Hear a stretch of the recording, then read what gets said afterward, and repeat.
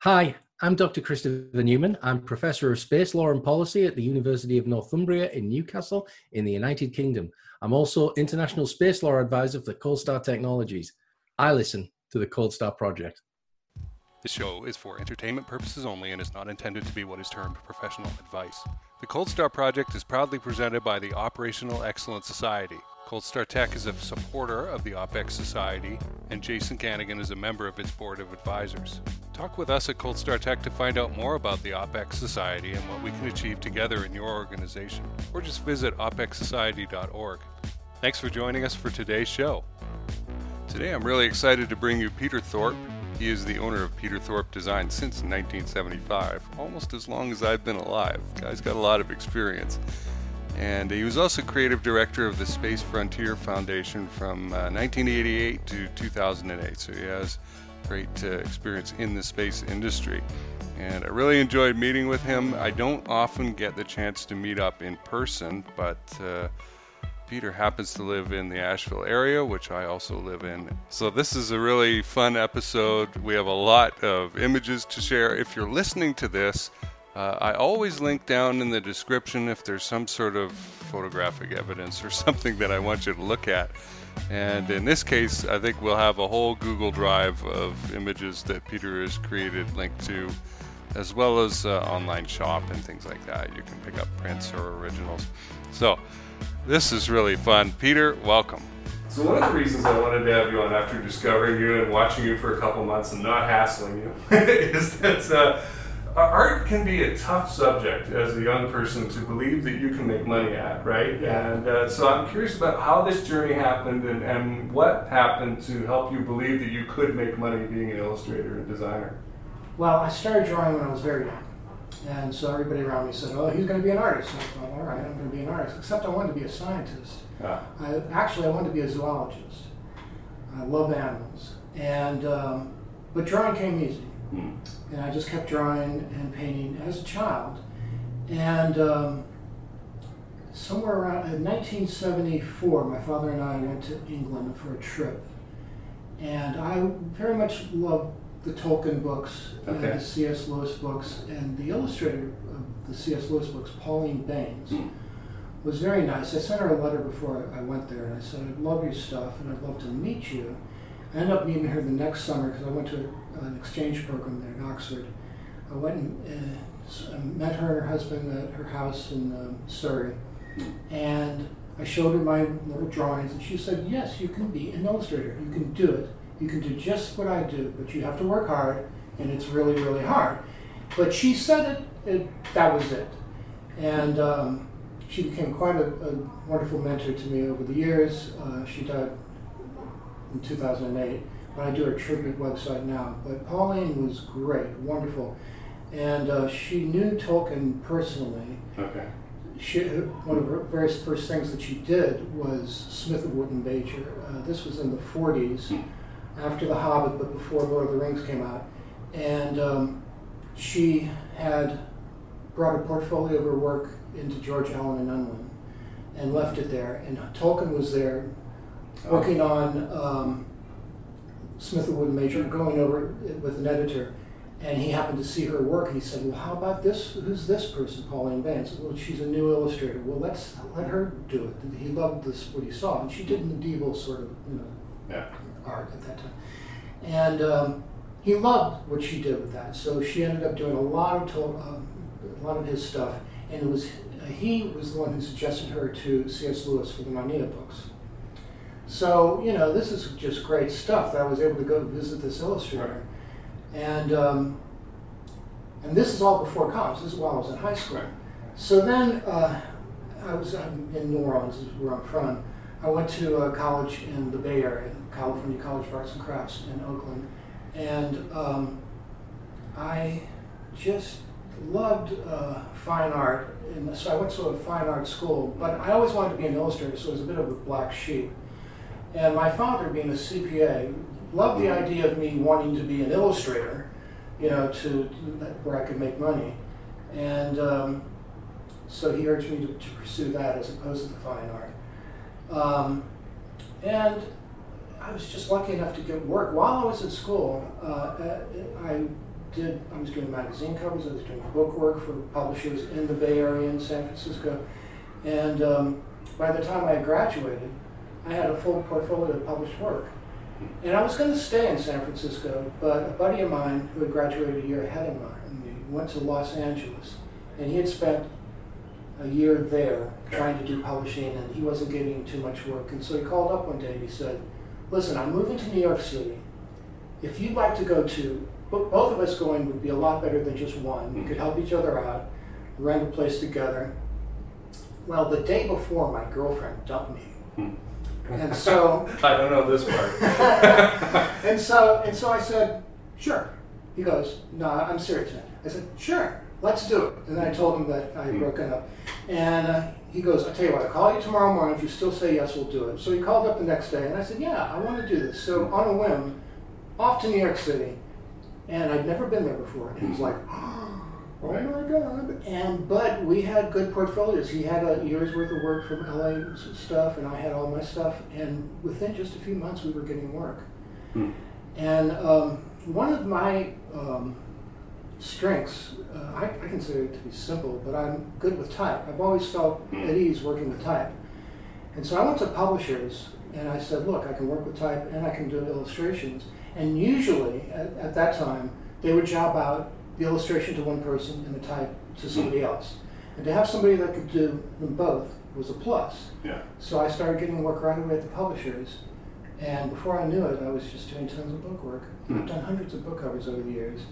And I've been lucky to work on bestsellers and stuff of that nature. So, yeah, but I wanted to be an illustrator even though I like the fine art. Early on, I wanted to do what Pauline Baynes did and my heroes. So from the data points that I've seen from your bio, you moved around a bit, right? You know, New Orleans, LA, California, New York, and then now you're in Asheville. Yeah.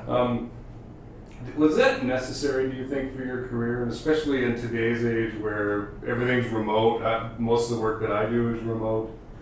I left New York City to move in with a girl from Connecticut. And that lasted 3 years. And then after that broke up, I thought, well, I'm an only child, and my folks were in North Carolina. They were in Pinehurst, actually. Okay. But they were getting old, and they needed help. And I said, well, instead of going back to New York City, I'll go down there. At that point, I had so many clients I could work remotely. It was, you know, and I was on the computer at that point. We're talking 1998. Yeah, a lot of the options you guys have today just were not available. 1980 or so. Right. Yeah. So yeah, when I moved to New York City, it was 1980, and I was doing paste ups, you know, mechanicals by hand, cutting and pasting. And by the time I left, everything was on the computer. So I had made that transition. And then in Connecticut, I was doing stuff remotely anyway. So when I made the decision to come down to North Carolina to be near my folks, it was pretty easy. I didn't have to be in New York. But I must say, New York was wonderful. I kind of wish, in a way, that I'd stayed there longer, not done Connecticut, but that's the way it goes. Yeah. Do you miss the winters? Well, in New York City, I lived in Manhattan. Okay. And it didn't really matter that much. You know, I mean, I was on Park Avenue South, and there was a subway station a block away from me, or a cab, you know, you go right in the subway, into a cab, get off, get into another building. I mean, you know, you don't spend that much time outside. Yeah. Connecticut was quite an eye-opener for me, especially since I hadn't ever even seen snow until I moved to New York City. But, yeah, growing up in New Orleans, you don't see snow. Right. Yeah, and there was none in the Bay Area. Anyway, so I spent some time in Pinehurst, first year and a half, but it was just, you know, it's a golf world, and I don't play golf. And I had friends here in Asheville, so I finally decided I would just see the folks by driving the 4 hours back and forth every few weeks, which I did a lot of. I've driven back and forth across the state about 150 times. They passed away quite a few years ago, but while they were alive, I was going back and forth quite a bit. And yeah, so that's why I came here, basically, because of the folks. Yeah. I know all about driving back and forth across the state, east to west. North to south is not so bad. So let's talk about your connection to the space industry then. You mentioned to me that you attended the first adult space camp in 1985. Let's talk about what that experience was like. I know it was a long time ago, but what you remember about it and how it affected you. I had always been interested in space from when I was young, and my first introduction was Robert Heinlein, his juveniles. I loved that stuff, and I loved his philosophy and everything. And even through college, I was reading his stuff and everything. So I kept up my interest in space. And when I read I don't even know where, that they were going to have an adult space camp, I thought this will be fun. And so I went and did it, and it was great. I mean, we were just a bunch of nerdy, Star Trek kind of loving people, but some of these guys were pretty serious, and I kind of fell in the crowd of a bunch of guys that were fairly serious but fairly fun-loving. We'd go to the bars afterwards, and it would just be a blast. And it lasted only like 4 days, but it was just a great experience to do it, and we had our jumpsuits, and it was like play, And so I come back, and that was November of '85, and in January of '86, Challenger blew up. Right. And I sat, and I was watching it live, they only ran it on C-SPAN, I think. And I knew exactly what happened right away. And I was like, oh, no. This is going to kill the space program. I said, no, I got to do something. And so I called up National Space Society in Washington, D.C. I found out about them. I said, look, I'm in New York City. What can I do? And they said, well, there's an organization there called L5 New York City. And it's run by a guy, Rick Tomlinson. And they meet on the aircraft carrier Intrepid. Well, that alone was great. I'm going to go to a meeting on an aircraft carrier? Hell yeah. And so, you enter on the hangar deck, and then you go up to a ready room, and he's like in the head, Rick is there in the head of the ready room, and we're talking and all, and we just hit it off really well. And I brought my portfolio, my book cover portfolio with me, which shows no space stuff whatsoever. And I said, I don't know how this translates, but if I could help, I can do this. Maybe I can do similar things for you. And he's like, yes, let's do it. And he and I became great buds. And then a couple of years, I did stuff for L5, for some other small things that he was working on. And in 1988, he and a few other people formed the Space Frontier Foundation. And their basic push was for free enterprise space as opposed to government space. They didn't want to destroy NASA, but they wanted to put NASA in its place. They felt that NASA wasted tons of money, took forever to get stuff done, give it to free enterprise. And I became their creative director and did that for 20 years until 2008. This is the Space Frontier Foundation, Space Frontier which still exists. Yes, but it's now to the next generation. The younger generation is doing it. We decided in 2008 to hand it over and give it to the younger generation. Nice. But during those 20 years, I went to tons of conferences in D.C. and L.A., various places, and also in New York, and met a lot of very interesting people, including Elon Musk, lots of interesting astronauts like Al Bean and Buzz Aldrin, and interesting authors, Ben Bova, Spider Robinson, all these interesting people, and picked up on their enthusiasm. And I just wanted to help the space movement. Yeah. And I guess I could have hooked up with some other organization, but I ended up with the Space Frontier Foundation. And it was great fun. I mean, I've got some stuff here to show you. I mean, this is the sort of stuff that I would do. These magazine covers, Yeah, I did all that, and I designed the entire thing. I do their conference reports, programs, on and on. And so I was the graphic. Take pictures of that. So I was the graphic guy, and in a way I sort of felt like an outsider, sort of, because they're all technically minded. I don't know. I mean, I'm still trying to figure out a geosynchronous orbit. I'm actually know what it is, but you know what I mean. I'm not the super technical, but I can take what they give me if they explain it to me and show it in a good graphic, way, right, and make it accessible. And but I've just found out that these people liked having somebody like me around, somebody who wasn't Mr. Techno, right, and had a different perspective on things. And So that was great. That was very fulfilling. So when I do an illustration, I use a palette, a wet palette like this.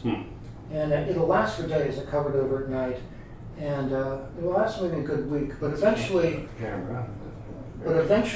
I'm done with the illustration, and I've got all this extra paint. And I've got to get on to the next illustration, so I just would throw it away. And at some point it occurred to me, like, I'm throwing all this paint away. I shouldn't be doing that. What should I do? But I didn't have time to paint something else with it unless I painted an abstract.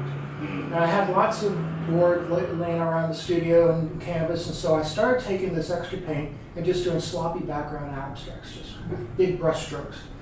And so Rick was by, he lived in New York City at that time, Rick Tomlinson. He came by one day and he saw these, and he's like, wow, these are great. What are you going to do with these? And I'm like, I don't know. I just didn't want to waste paint. He goes, they ought to do some space, maybe like outer space stuff. I thought, maybe rockets, do rockets. And so I started doing these rockets on top of these sloppy backgrounds, and people started going nuts for them. And so I started giving them to people in the foundation, and then they said, well, look, at the next conference, come and sell some. I'm like, nobody's going to buy them, Oh, they all went, And so then I just started off with the rockets. So now I've got this whole side business of doing these rocket paintings, and a lot of big people have liked them over the years. And so I got invited to be part of Nova Space. They're out of Tucson. They're a gallery. They handle space art and space memorabilia, flown stuff. They have astronauts come to their conferences and all. And so I got in, I became one of their artists, and through that I became a member of the International Association of Astronomical Artists, IAAA. So by weaving my way through being a creative director at the foundation, I'm now part of that. And these are people that do technical, like NASA quality renderings. Okay. And I'm here doing my sloppy art rockets. But everybody loves them, and I told those guys, I feel like a Van Gogh amongst a bunch of Da Vinci's, and they said, yeah, well, we all like Van Gogh, all right? So, do you have those available as prints, or are they okay, not just one-offs? Yeah, I do. I have all, sell them as I'll link to that below. Yeah. Let's get that. So it's been fun, but again, I'm not one of these technical guys. I go to the conferences, and sometimes I go and sit in some of the talks, and I have no idea what they're talking about, But the overallness of it, of wanting to be in space, of wanting humanity to move out into space, that I think is super smart. Rick Tomlinson, early on when I was working with the foundation, introduced me to Gerard K. O'Neill, who wrote The High Frontier, who invented the mass driver, and who pretty much came up with the concept of space colonies. The O'Neill cylinder is named for him. And so I met him, and I started doing work for them. And the whole, basic concept of we must be a multi-planet species if we intend to survive came out of listening to him and his people talk. And it just makes total sense to me. And so I have a lot of friends that are artists that could care less about space, couldn't care less about space, excuse me. I always get that wrong. Anyway, and I've become pretty good at trying to tell them why they should like it. I mean, do you like Beethoven? Do you like, Shakespeare? You want that stuff to go on into the future. You don't want it to be just on one planet. Believe me, ask a dinosaur. Oh wait, they're all dead. You can't. Yeah. Guess what happened to the dinosaurs? So it's become an interesting, fun thing for me to do, to figure out how to argue to my non-space friends why space matters. Then there's also just the inspirational aspect of doing these paintings, the rockets. And somehow, and I'm still not sure exactly how, teachers in England, it must have been somebody high up in the Teacher Association in England, saw the rocket paintings, which I have online, and decided that this would be a great thing for kids to look at and to do their own space art. And I started getting emails from teachers in England saying, our assignment this year is for our kids to do Peter Thorpe's space rockets. You know, I'm like, oh my God. And could you judge our entrance, you know, and all this sort of stuff. And then I've gotten letters from the kids, you know, I've given all the feedback I can. And so I am inspiring kids. And I basically tell them, look, you guys are young enough, I'm really jealous, you're young enough that some of you people will be going into space, you know, to maybe work, maybe just to visit as a tourist, but you can do it, you know, and it's just great. It's great to be able to inspire, you know? So, but the rockets, basically, a rocket is an icon, and it's an inspirational icon, so that's about inspiration. So, yeah, I just think that space is extremely important, and it's the most important venture of our time, is to become a multi-planet species. Right. Absolutely. Okay. Yeah. Yeah, I've got a quote here from you. How an artist endeavors to inspire people to embrace space. I'm reading that to make sure I don't screw it up, and I think you are living that, which is great. Well, let's finish up with this then, a technical sort of question. You mentioned visual research as a part of your cover art design, and I'm curious about, we talked a little bit about the color palette and that. Yeah. How does that process go for you?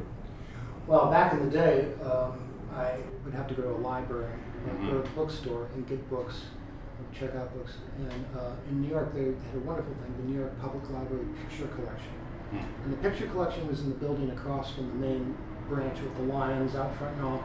Yes, you go into this building on Fifth Avenue, you'd go up, I think it was the 4th floor, and you'd say, I want a two-headed llama. And they'd have artwork and photographs, if there were photographs of two-headed llamas, and you'd use that as reference. But you want visual reference. You want to see which, if you get an assignment to do a book cover that's in Peru and it has something to do with llamas, you've got to have a llama on the cover, and it's got to be correct. So the research is very important. Yes, we're on a busy street here. So doing the research was quite important when I was working for the publishers. And, you know, you saw my blog entry. It was actually Ron Miller's blog, where I talked about doing the Tony Hillman covers. That's Navajo-oriented stuff. And so I went to the picture collection and I looked up Navajo stuff, and I started seeing all these sand paintings and thinking, wow, this stuff is cool. How can I use this? And I eventually was able to incorporate those elements into covers. And I was very careful, because basically those are religious symbols for them, you know. So you want to be correct.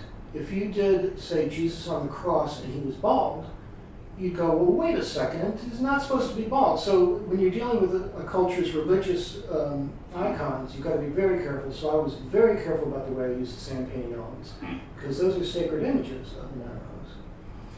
And that required a lot of research. But I enjoy the research, really.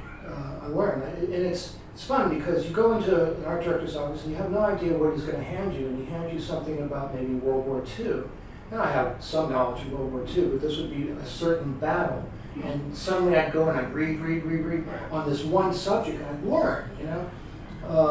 I did a Len Dayton cover that dealt with, it's called City of Gold, and dealt with Rommel's campaign in Northern Africa. Learned all about that just through the research.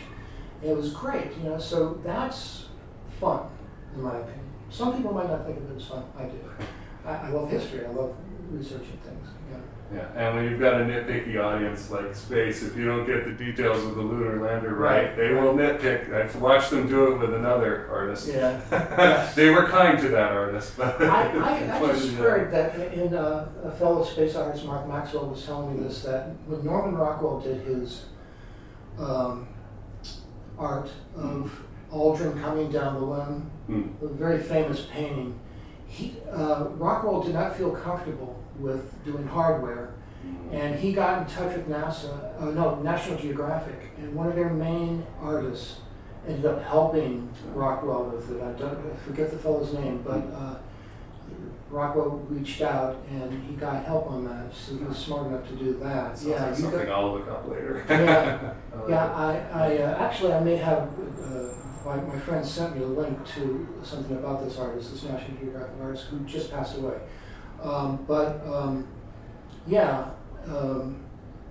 That's right. The space stuff, you want to be correct. Except, again, with my more inspirational rocket paintings, you don't really see too many rockets like what I do. I'm doing retro rockets with fins. Yours are Bradbury type rockets, I guess. But there's a great Arthur C. Clarke quote somewhere in the, I don't know, maybe 70s. He said that he realized that today's rockets didn't need fins. He goes, but I still like a bit of fin. So I hope you enjoyed this interview with Peter Thorpe. I certainly did. It's part of my mission to bring other voices other than technical engineering business type things to you, and I'm always looking for ways to increase our total perspective on the industry. Thanks for listening.